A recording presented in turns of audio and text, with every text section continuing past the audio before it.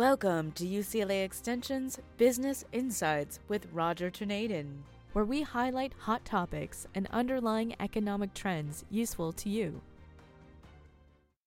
In some ways, the U.S. economy is in the eye of the hurricane, with high-speed winds circling across the Atlantic through the UK, Western Europe, and the Middle East, and across the Pacific through Japan, Russia, China, and India. The wind speeds are also picking up in Canada, now in its fourth consecutive month of unemployment increases. Serious and growing threats warn of major disruptions ahead for us, as the eye of the storm is only a temporary safe zone. Our podcasts are certainly intended to share with you a brief, curated summary of strategic world economic trends, generally not covered very well, if at all, by the media. Since we focus on higher education, we're pleased to go beyond identifying emerging economic trends and into helping you frame these trends yourself for your own future plans and decisions. In brief, to present useful frameworks that will help you recognize economic trends and opportunities. As this podcast is recorded, I'm quite pleased to announce that UCLA, for the sixth consecutive year, is named the #1 public university in the United States by U.S. News & World Report. We continue to strive to well serve our many audiences, including you, our long-standing podcasters. In this spirit, I want to highlight a global economic perspective that many of you will recognize, as you've all experienced it in one way or another.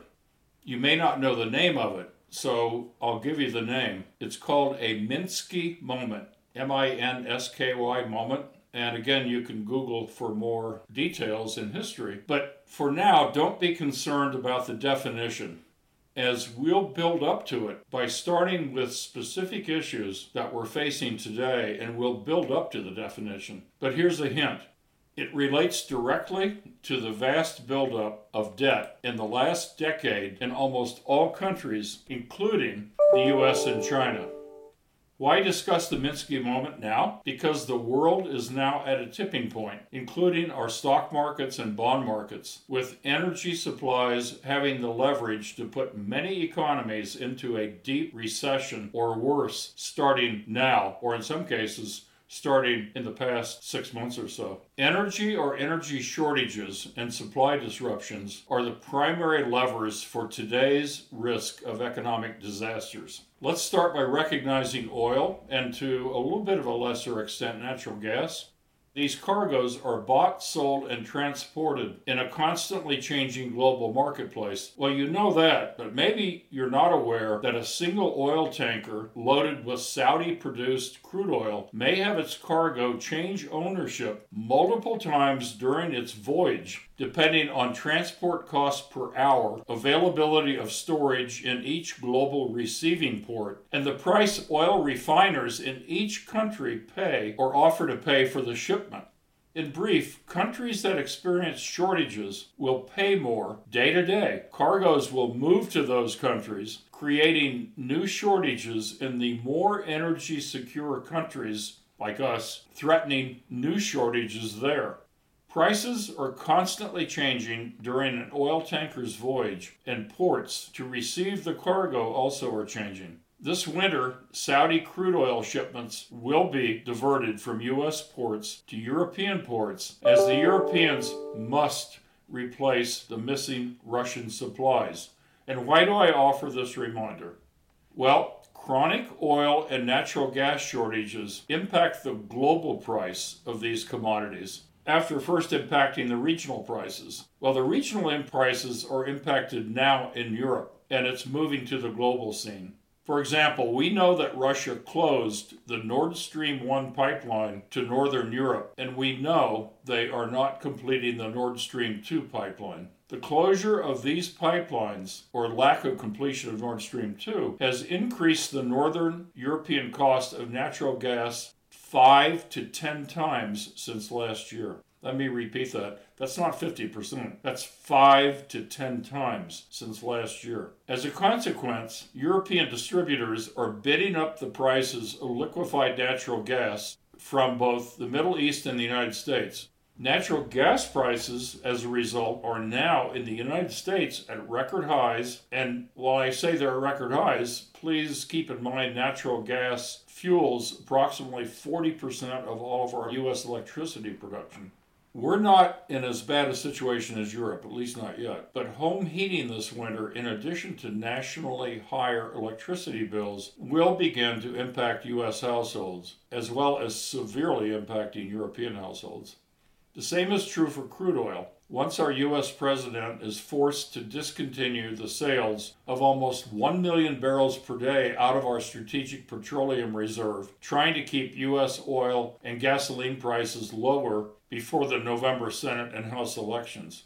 It's estimated that these sales from our strategic reserves have reduced gas prices at the pump about 40 cents a gallon. Putting politics aside, these sales are going to have to stop fairly soon if we are going to have a strategic oil reserve at all.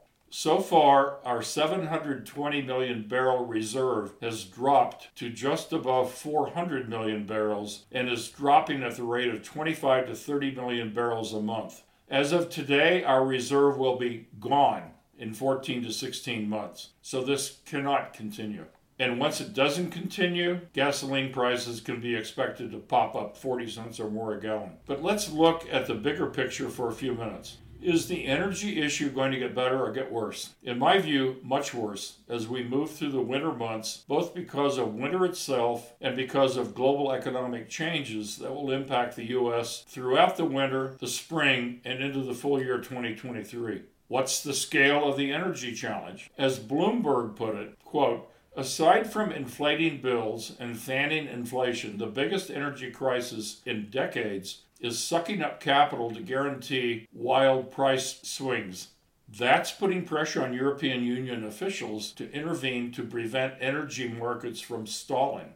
And this sort of is reminiscent of 2008-2009 when the Federal Reserve and Congress appropriated or actually created hundreds of billions of new money to keep the financial markets from stalling. Now it's the energy markets. Norwegian energy giant Equinor warned that European energy trading will grind to a halt unless governments extend liquidity to cover margin calls in the energy futures markets of at least 1.5 trillion, that's T, 1.5 trillion euros or dollars, pretty much the same now.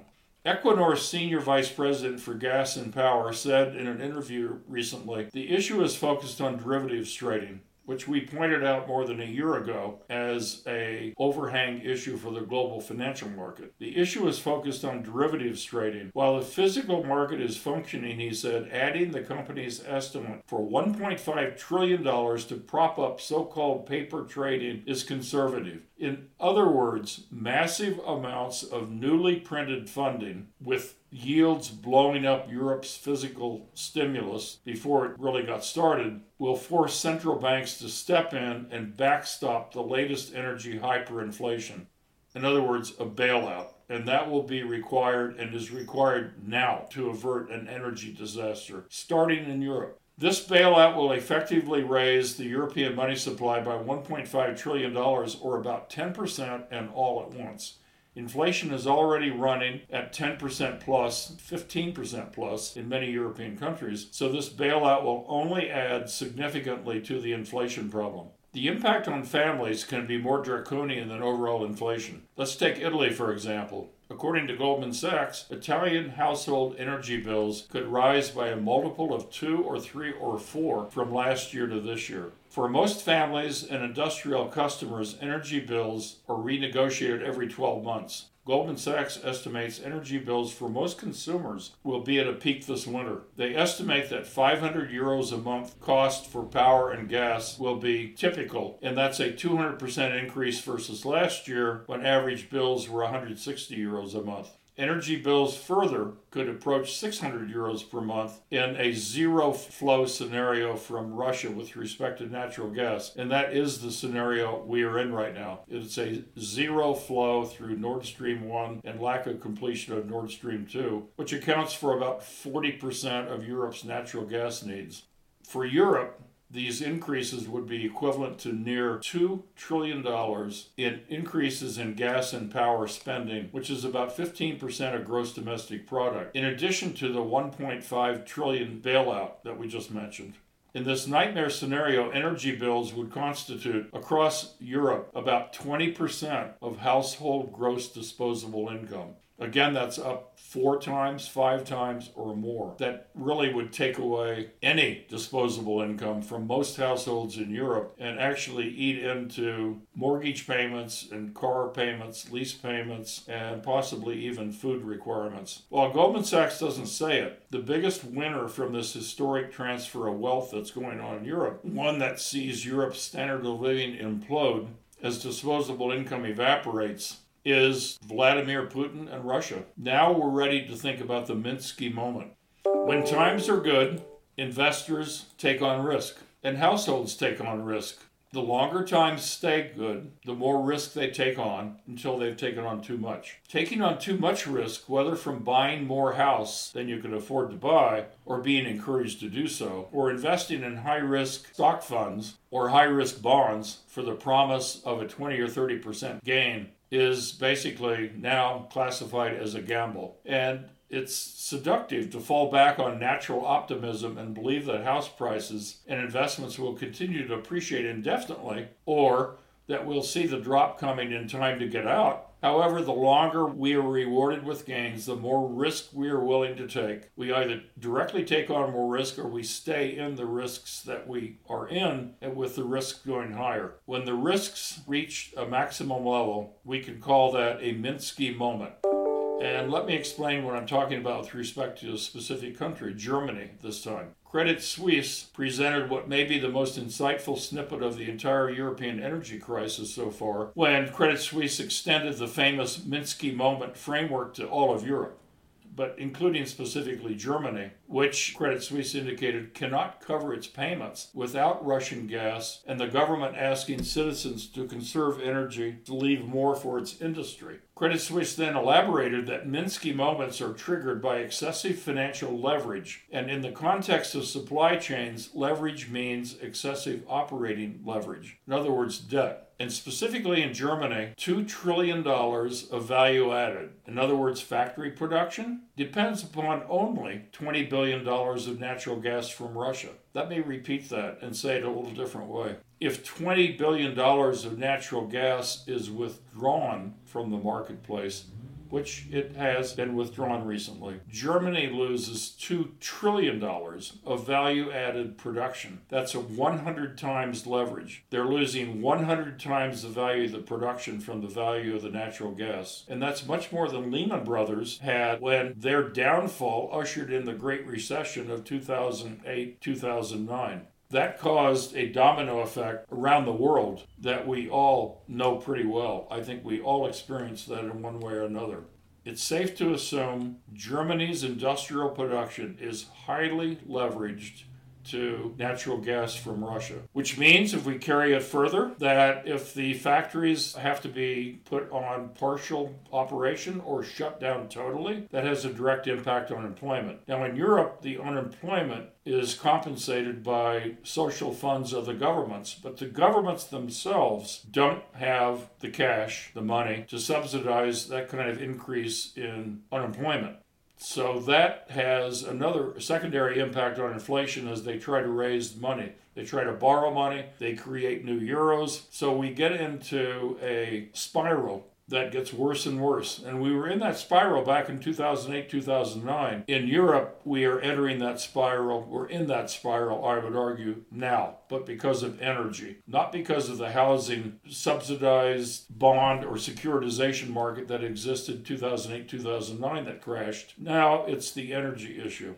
When Russia shut down Nord Stream 1, they shut down 40% of the supply of Western Europe's natural gas. And as mentioned, natural gas is not only used for heating homes, but it's key for electricity production and direct use in fueling production facilities, plants, and equipment usage. Regardless of where Europe gets natural gas in the future, the net result will be much higher utility bills, which in turn will have a ripple effect in the U.S. marketplace, as mentioned before. Adding to the issues, there is a growing possibility of regime change in Russia that could make even more of a substantial disruption in crude and natural gas markets. Putin in Russia may actually be a moderate, which is pretty scary, with the oligarchs more and more committed to pass on their pain to the United States and Europe. Additionally, Putin recently replaced his longtime ally, Defense Minister Shoigu, over frustration with the progress in his war with Ukraine. And as we make this recording, there is a concern that Russia is going to officially declare war on the Ukraine, which will open up a substantially more disastrous situation as the balance of natural gas to Europe flows through Ukraine pipelines, and that could be cut off in an instant. Furthermore, 6 of Putin's allies have been shot or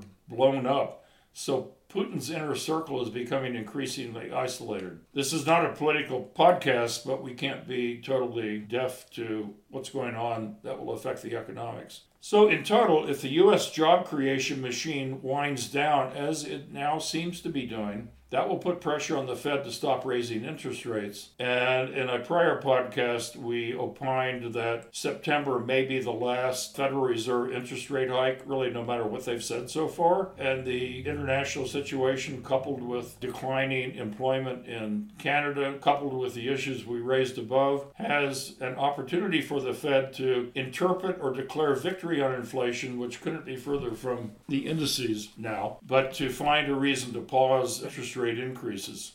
So in total, it's going to be a lot more volatile in the energy, the stock, and the bond markets between now and year end. Overall, we are seeing declining earnings. The globally respected economist Ed Yardeni officially expects Standard & Poor's 500 earnings to significantly decline in the third and fourth quarters of this year.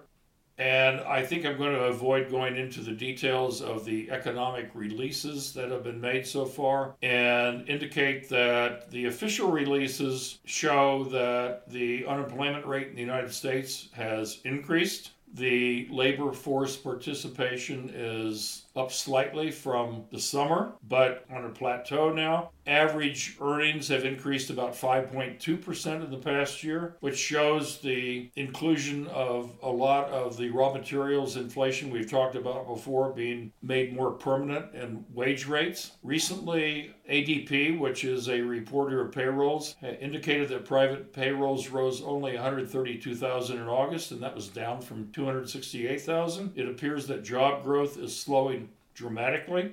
The Labor Department has revised its second quarter productivity to a 4.1% negative rate, which again is not positive for new hiring. And in the past 12 months, through the end of the second quarter, the Labor Department is reporting a 2.4% productivity decline, that's year over year, which represents the largest annual productivity decline since these metrics began in 1948. Overall, in the energy markets, a final comment, the big drop in crude prices recently appears to be largely seasonal and based on recession fears emanating from Asia and Europe. Russia's crude oil exports to Asia have been at a 5-month low based upon the seasonality, importantly. But the U.S. Energy Information Administration reported on Wednesday that U.S. demand for crude oil is actually larger than analysts have expected, with crude oil inventories declining, and this is importantly a result of crude oil sales from the Strategic Petroleum Reserve. One final comment, one reader said, well, where do I put my investment money? I'll repeat what we covered in a prior podcast. The energy sector appears to be not only a timely place to consider investments, perhaps the energy exchange-traded funds, 3.3% dividends are paid across the energy sector. Real estate, 3.1% dividends across many of the real estate exchange-traded funds. So for safety, for dividends, and recognizing the economic issues that we're facing now, I leave those thoughts with you. Again, we're not a financial advisor, we are an education provider, so please consider the Minsky moment issue across the United States and into the rest of the world. Specifically consider your risk profile of your investments, and we'll note again, please, as much as possible, be more liquid, have more cash, consider selling investments that have performed quite well, and look at energy and real estate as potential beneficiaries of the environment that's unfolding. Thank you again. Take care, be careful, and carefully watch your risk profiles. Be sure to email us at rtornadin@uclaextension.edu on more specific questions, which we will answer either personally or select as part of our future podcast. Hosted by Business and Legal Programs Director Roger Tornadin. This podcast is presented by UCLA Extension and produced by Jamie Moss at Studio 10960. These podcasts are made for educational purposes and are not financial advice. The goal is to educate and provide resources on focused economic and job trends with the latest support research so that you can make more informed financial and career decisions that best suit your personal needs. UCLA Extension offers more than 5,000 online and in-classroom courses taught by over 2,000 leading practitioners to help you get from here to there. For more information on this podcast or our financial and legal programs, please check us out at www.uclaextension.edu. We know it's about your life, not just your money.